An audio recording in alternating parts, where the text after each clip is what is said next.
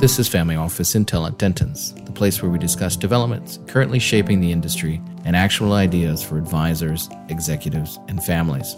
We share uncommon knowledge from insiders for the modern family office.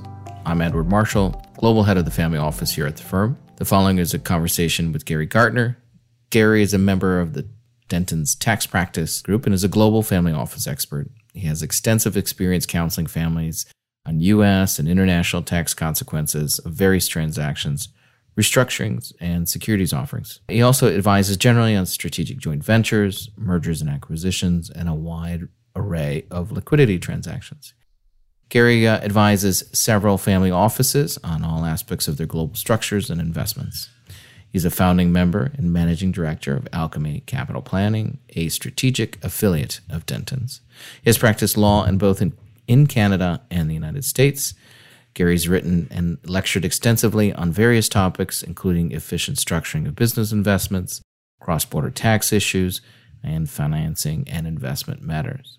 Gary studied law at the University of Ottawa and has an LLM in tax from New York University. Today we'll cover several interesting areas, including the evolution of the international tax base from the family office perspective. We'll also talk about some case studies from the field and how some of those complex international transactions and the best practices that families can implement from those particular opportunities that Gary worked on. So Gary, thank you for joining. Pleasure to be here. Tell us how you got your start in the family office space.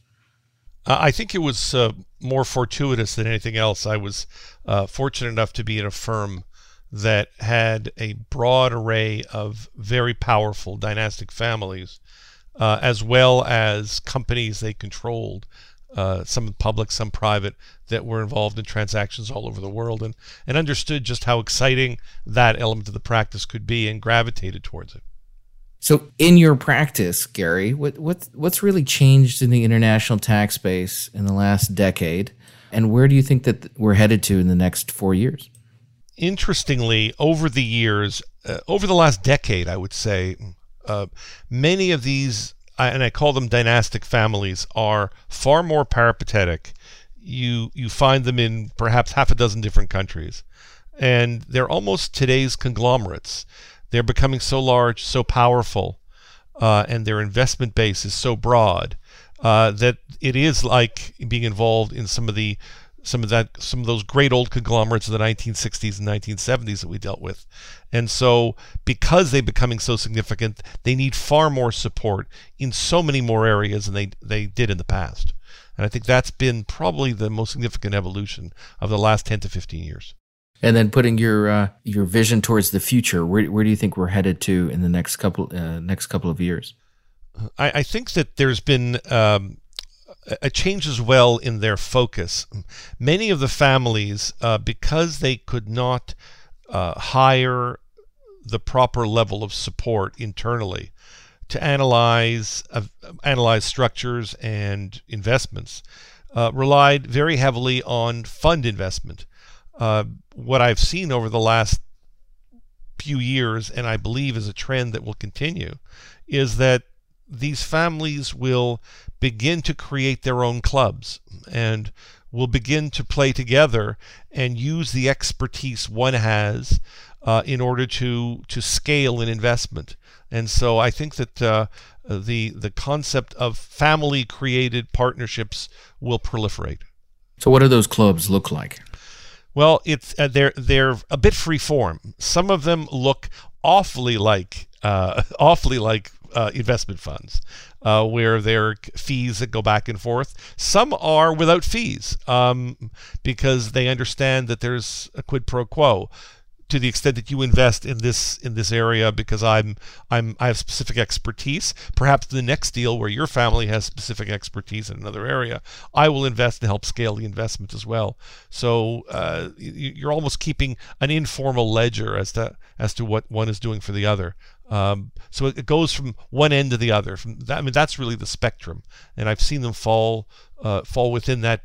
But there's so many that are evolving now that I think in the next 4 to 5 years we're going to see a change and an evolution of these kinds of structures. Is that evolution part of why family offices have this interest? I wouldn't say necessarily that there's a large amount of activity, depending on what groups of family offices you're talking about, but certainly a level of interest in direct investing without any kind of a committed capital structure. I think that's exactly what they have in mind. They love the soft commitment. They love the ability to look at things. They have the ability to vet investments more than they ever had in the past, through internal sources and external sources. And so, absolutely, I think that the club is part of the desire to make direct investments. So they have that freedom. So they're not committed to blind pools as they were in the past.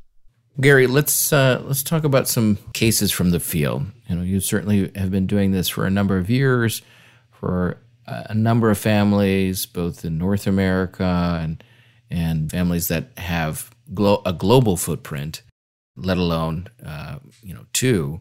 And I think that's an interesting perspective, because we often talk about the globality of family offices and global family offices as a subcategory within this space, but it's rare to find someone like yourself that's dealt with so many of these issues over the years and put to it. So I'd love, if it's possible, for you to give us some of those insights based on your experience working with them, because I think, as we talked about before, there's some good best practices that I think you can draw from your experiences, even to dating back to what technology and other things have evolved over the years. And I think, maybe we could start with some of them, some of the earlier work that you did in this space. And I know some of it revolves around satellite telephones. Yeah, well, it was quite interesting. And I think even before we get into the specific case study, what's exciting is that sometimes with your clients, they're dynamic, they're energetic, they're imaginative, and you're following in their wake. And sometimes you're bringing them ideas that you're working with together. And I liken it to ballroom dancing. Sometimes you're leading, sometimes they're leading. And I think that really makes for the real relationship. Sometimes they expect you to initiate. They expect you not to answer a question, but to raise a question. And I think that almost Socratic method is quite important with a family. You have to be prepared to do that. And that's something that I've always aspired to. So I think that's at the foundation of representing anybody. And I found that the families who are really the vanguard of many technological investments are quite interesting to deal with, because you have to keep up with them. And so one of the original transactions I was involved in was something I barely understood, and that was satellite radio. To me, it was, I had looked at those old war movies where they pulled out those big clunky things that looked like walkie-talkies and tried to communicate with their head office, and they were a form of satellite communications. And a couple of companies at the time, Globalstar and Iridium, had taken low Earth orbit technology and tried to market it.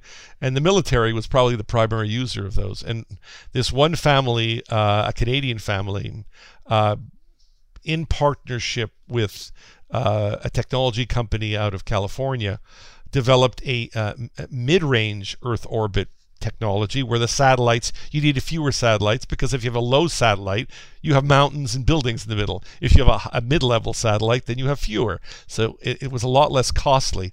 But of course, we nevertheless had to raise billions of dollars to launch our satellites. And what was fascinating is the tax aspects of this.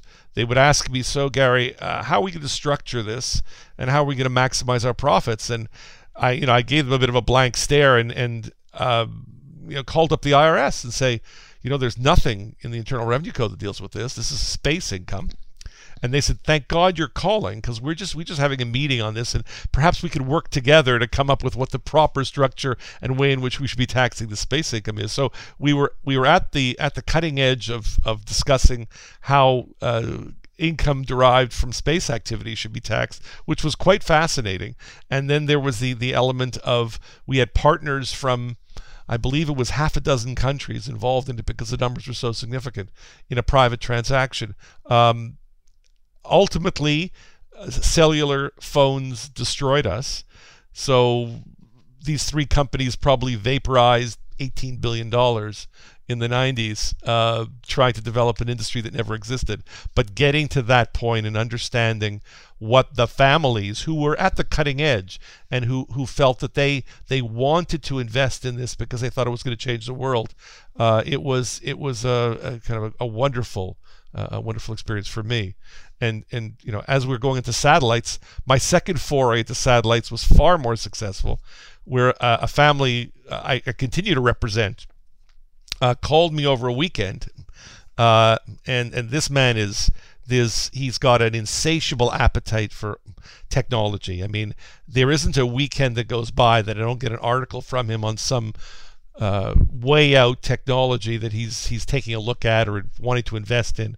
And yes, he has invested in a few duds, but this weekend was quite interesting, because he said he just met a guy who's got a wonderful idea, and it's called satellite radio. And I said, well, I mean, there's the internet that's around, and this was in the 90s. I said, the internet, do you think the internet's going to supplant it? He says, no, I think this is a winner. And there was a genius attorney, an FCC attorney, who had come up with the idea and developed some of the patents. And he was working with another gentleman who was a financier, and the financier had approached our family. And so he said, you know, Gary, why don't we incorporate this company, merge into them, and I think we could take a large position in them, and why don't you figure out how to structure this? Once again, it was, you know, the open-ended assignment. So we ended up structuring it in a very kind of interesting way, because the income was quite odd. It wasn't clear what our income stream was, how we were going to charge people, how we were going to make money out of this satellite radio. Needless to say, it did pretty well. We launched our first satellite. And then we changed our name to Sirius Satellite, merged with XM, and now we're XM Radio, and it was quite a run. We bailed out relatively early on in the life to you know, a very good return, but the emergence of the technology, the adoption of the technology was wonderful, and meeting the people who this was their life. They lived, ate, and breathed satellite radio, and they were certain that it was going to beat out the internet radio, especially in automobiles. And they were focused on long-haul truckers, which was fascinating. And our family, to their credit, really saw this and stood behind them with their checkbook. So how did things evolve with the family, or whatever family office structure they had over that investment period? I can imagine there were some ups and downs, and you know, expansions with elements that you mentioned.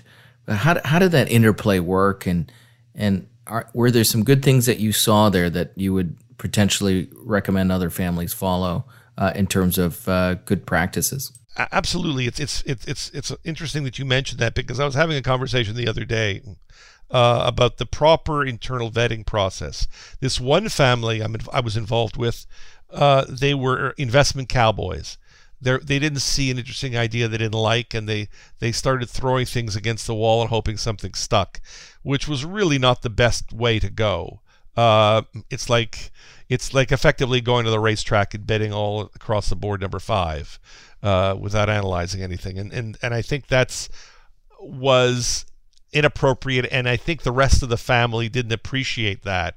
But that was a situation where the patriarch had no humility.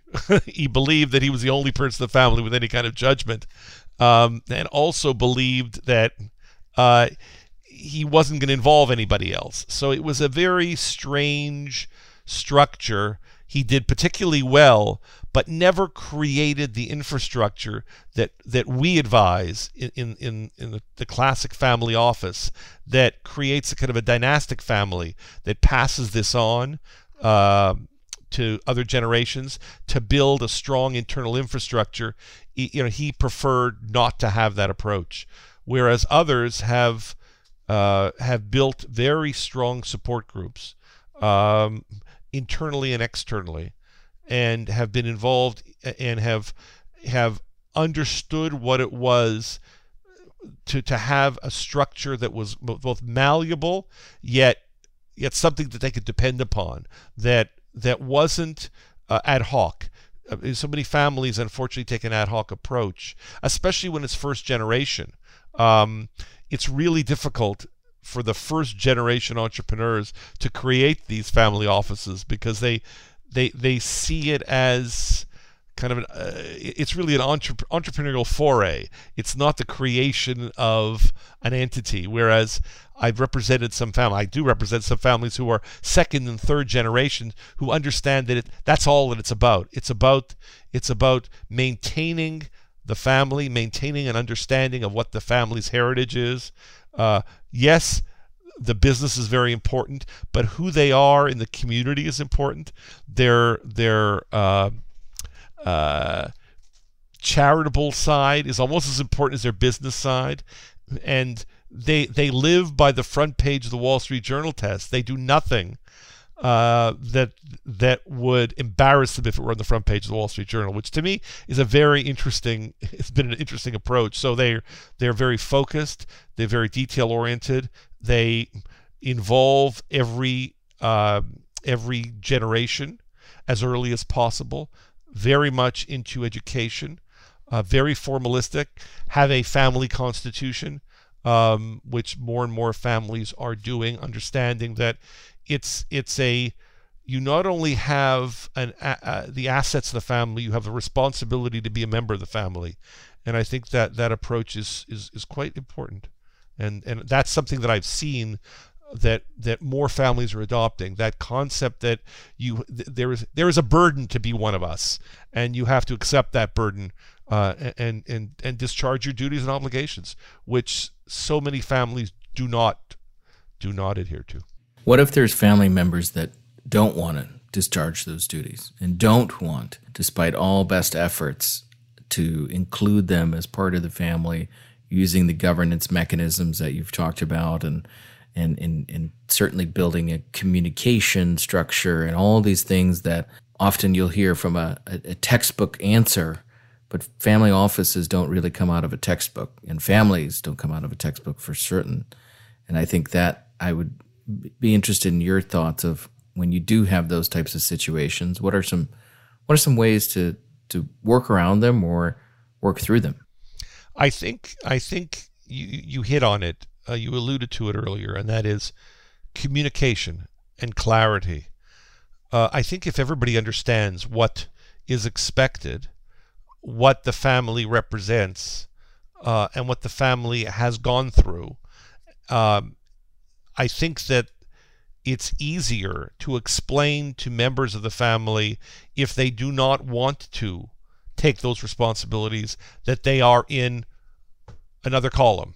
And that column, I mean, it's not as though we're putting them into the hinterland, but they're in a different position. Those willing to take stewardship roles enjoy it to some degree, but they're accepting that burden. Those who were, there are those who were the coupon clippers in a family, and there's nothing wrong with that. Perhaps they're not interested in the business. Perhaps they're interested in another pursuit, and that's, I think, what is encouraged in the families that I believe are successful. They encourage their progeny to go off and do something well, and it might not be the business; it might be something else.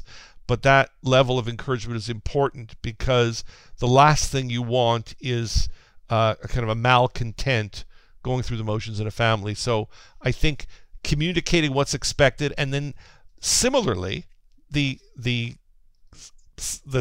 new generations communicating back clearly. This is what I want. This is what I want out of life. Even understanding what this opportunity is, I believe that I can do better following this path.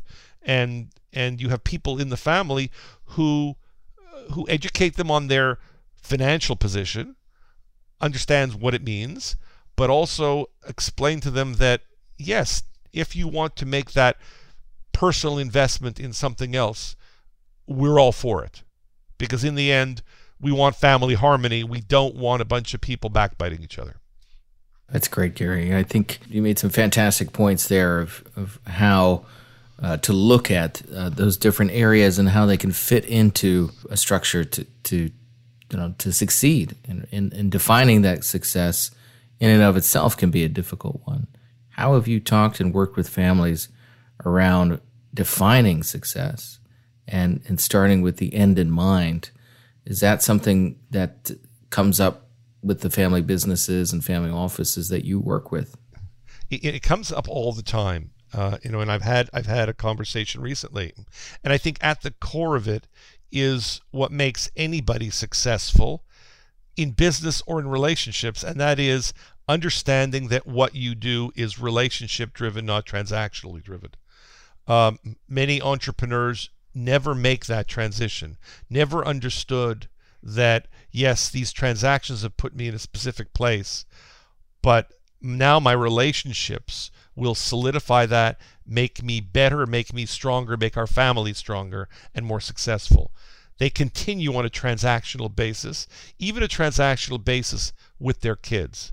And I think that's an enormous problem for many families. You've got entrepreneurs at the head of these families who don't understand that transition. And you have to work with them to understand it, because even for us to be successful representing families, we have to understand that it's the calls at 3 in the morning. It's working with people through their problems and successes, where you develop that kinship and relationship. To me, there are some families where the batter's box has been erased a little bit. I feel as much as a family member as some of the other people, which to me that's the ultimate success. Both ways, they make you feel that way, and you've earned that element of trust. And it's all about trust. I mean, it's all about trust. And I think the families, though, have to really. It takes quite a person to have the humility to say, I'm in this position. I understand I'm in a position. It's a combination of my brilliance, good timing, good fortune, and I understand that I'm not going to be an idol in front of my next generation.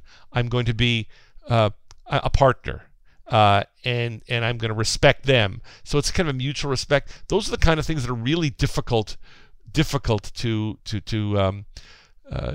get somebody to realize. I think all of us start believing our own propaganda to some degree, and I think for us to help them understand that they are not the sum of their press releases, I think move some of these families to greater success, because so many of them in the public eye for so long, they fail to do that. But the one successful, there's one family who is so humble and could be so arrogant, and that element of their life is actually one of the most important, to ingrain that humility in all levels in all the generations. It's wonderful to see, and I think that. But every family reaches their own, has a right level. But I think that those are some of the elements that in my mind make for a successful family structure. So let's dive back into some of the examples of the case studies for the families that you've worked in, because I think there's some good nuggets of insights that we could pull out of those as well. We talked about satellites. Let's talk about Pulse Power. So that's a very interesting one. And this is one that speaks to longevity and focus. Two entrepreneurs got together. One, probably one of the most well-respected physicists in the world, and clearly in France, perhaps one of the youngest recipients of the Légion d'honneur in France, which is the kind of highest order of merit, both military or civilian. Came up with a method by which you can take regular power, low levels of power, like a household current, compress it and release it into gigawatt level power surges over a short period of time, which is quite amazing. And it took one of the families I represent very closely to appreciate that, understand that, and create a structure that commercialized it. And it's taken us years.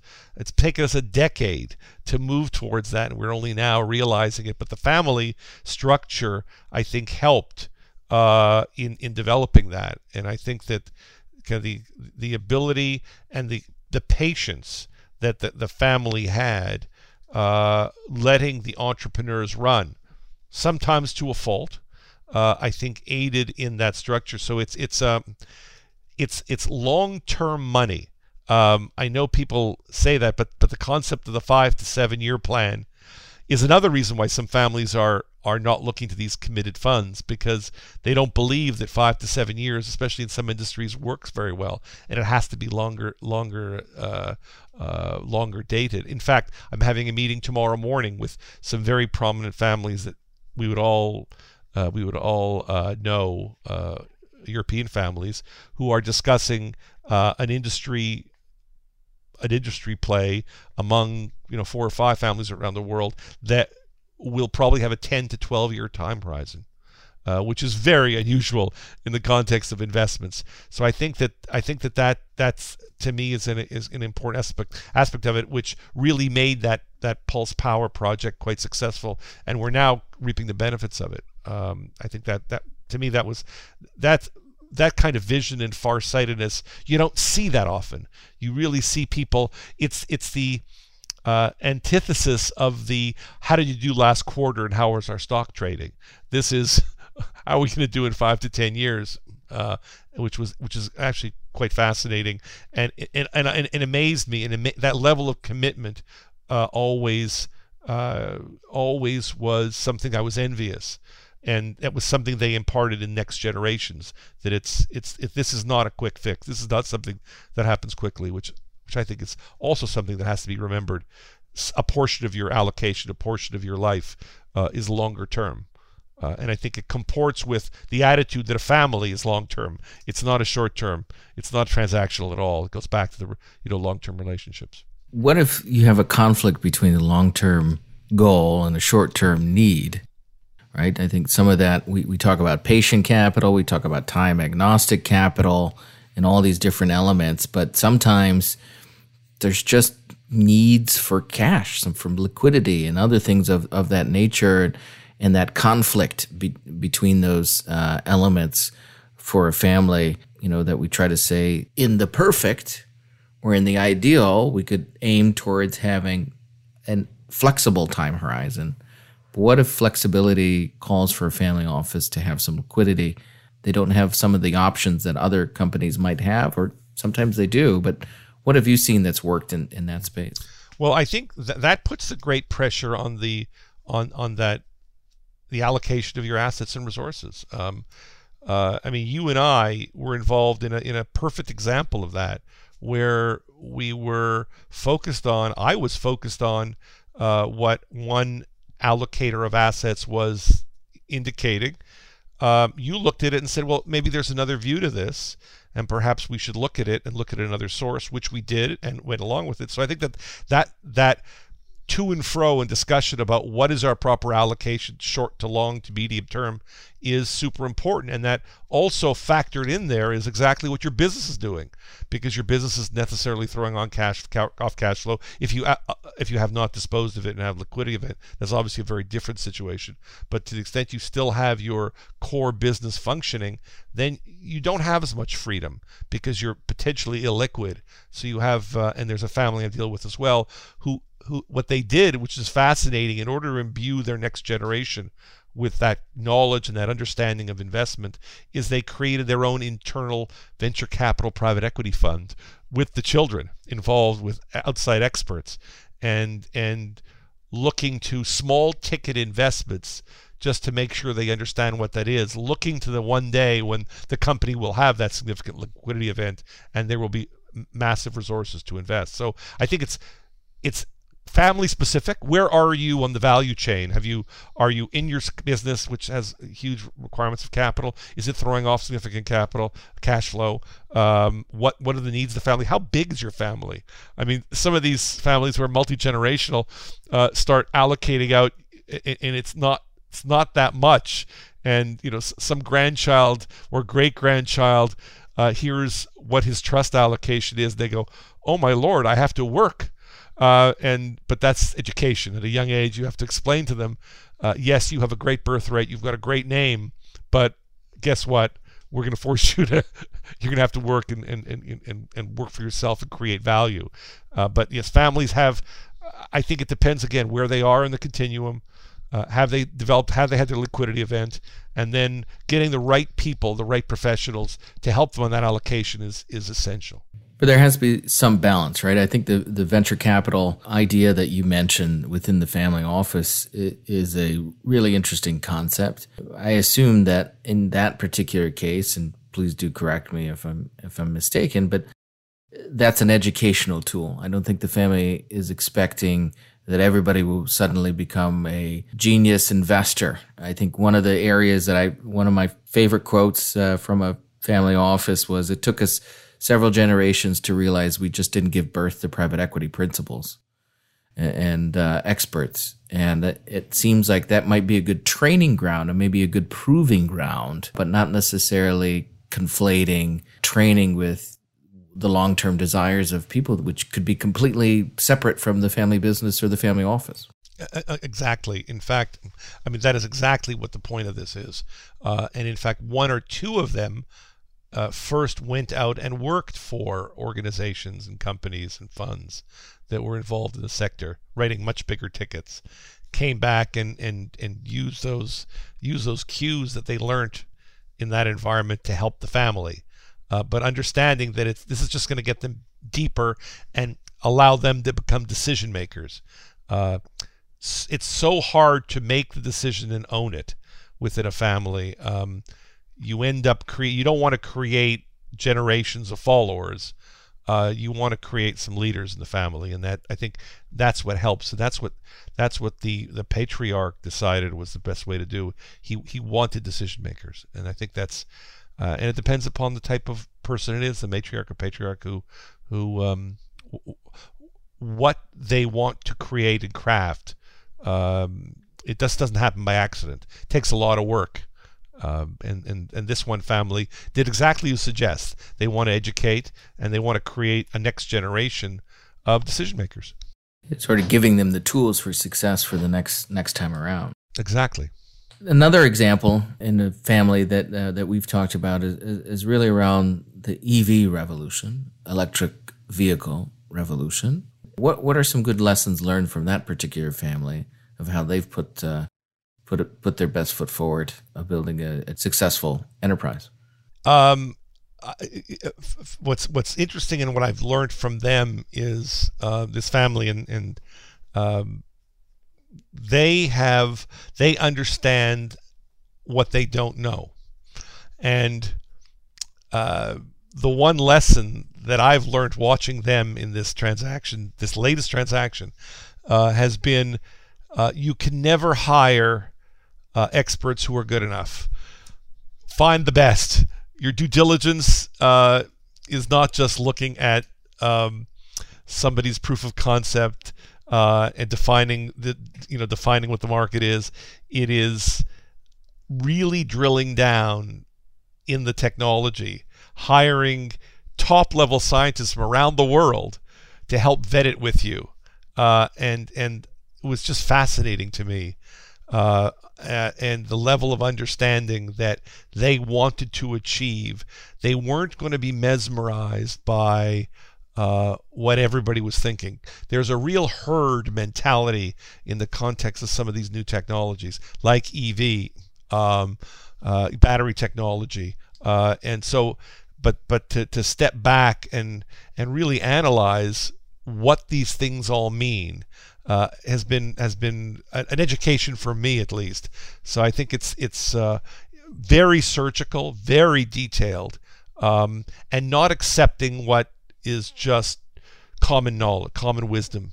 right now, which is, I think, really very important, because there is a lot of kind of herd mentality going on, and people are going to make some big bets that will not pan out in this area. And this family, interestingly, understands the entire value chain of the EV world, and not only as educated in the context of downstream technologies, but understands the upstream components that go into those technologies, and is, probably one of the most well-versed in the types of metals and minerals that are required to support the EV world, and that's an important equation that most people don't focus on. You can't make batteries without nickel, lithium, cobalt, and where's our supply of that, and where are we going to get that, and how are we going to do that, helping our Earth not degrade? So I think you make an interesting point around knowing what you don't know. It also ties into the future of different technologies that are coming out, right? It's very challenging to keep up with everything, and I'm sure you get peppered with questions from families that are coming up with a new technology, they're moving in a new space where, you have your expertise as a international tax lawyer and a tax expert and business lawyer and transactional support element to these families. What happens when it's completely off the wall, something brand new? Artificial intelligence or artificial reality or cryptocurrency, blockchain, NFTs, where does that fit into your process? Because if I hear something common through the discussion today, it's you're not just becoming a trusted advisor. You're not just a lawyer and a legal mind to these family offices. You're taking on a business mentality of learning about their business, so you can be as effective as an advisor as you can in that ecosystem. What happens when it's completely brand new? I think what you do is, as this one family taught me, is you get as much knowledge as you can in an area, and start asking as many questions as possible, because the one fault that most people have is they don't want to appear stupid. And being stupid, being the dumbest guy in the room has some great advantages, because you can just keep asking questions. And I think that's one thing, as I've gotten a bit longer in the tooth, I'm not embarrassed asking the dumbest questions in the room. And typically, half the room had the same question, they're just too embarrassed to ask it. So I think that's what you end up doing. You end up analyzing it to death from first principles. You take everything, at least I do, take everything to first principles and don't assume incremental knowledge, because I don't have any incremental knowledge in the area. And you and I were involved in something very similar to this recently with the family who was involved in the non-fungible tokens. And we looked at each other and said, non-fungible tokens? I mean, is that for the subway? And then realized that, these are digital assets where they're kind of on blockchain, so that you can view them and they certify that they're unique. And it was quite interesting. And this one family was super advanced and knowledgeable in this area, and we had to get up to snuff and understand it as an asset class, which is, if you're looking around, more and more people are accepting it as an asset class. So it was a perfect example that you and I went through. And technology isn't stable, right? There's going to be, what is new today will be something old 5 years from now or 5 months from now. Right. I think you make some good points in terms of staying on top of what's there, but also having good resources that you can pull from both inside, in the house, and outside the organization to really do that. And I think you definitely are a good example of being creative about getting up to speed and knowing what's there. Because I think if you just look at it, it can be daunting, right? To go from zero to whatever level of knowledge is needed for something like that. And certainly with your clients that are very dynamic and very entrepreneurial, as you talked about in the beginning of our conversation today, it's sometimes you're leading, sometimes you're following, and there is that dance that comes out of it. But it's very interesting to hear your experiences today. Yeah, and what's and really in sum, to be successful in this area, you're more of a conductor than a first violinist. I think you have to understand that there's a part to play throughout the orchestra, and you have to go find those right people, and part of it is understanding what you do not know, and bringing those right people together, be it within your own firm or externally.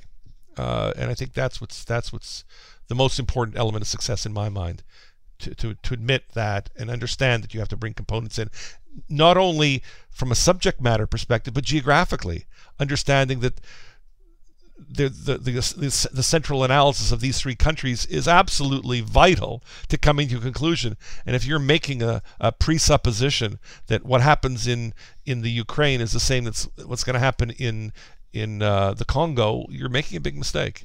And I think that so many people do that, and especially with a little bit of arrogance, colonial arrogance, that you assume that everybody's sensibilities are exactly the same, which they absolutely are not. Gary, top lesson learned for you. What do you wish you had known back then that you know cold today?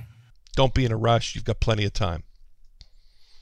I think that's the key. I think that as a younger attorney advisor, you're in everything. Your hair's on fire. You think that being quick is being smart, is being effective, and that's not necessarily the case. Being complete, thoughtful, is, I think, more respected and more important. Thanks, Gary. And thanks to all of you for listening in today.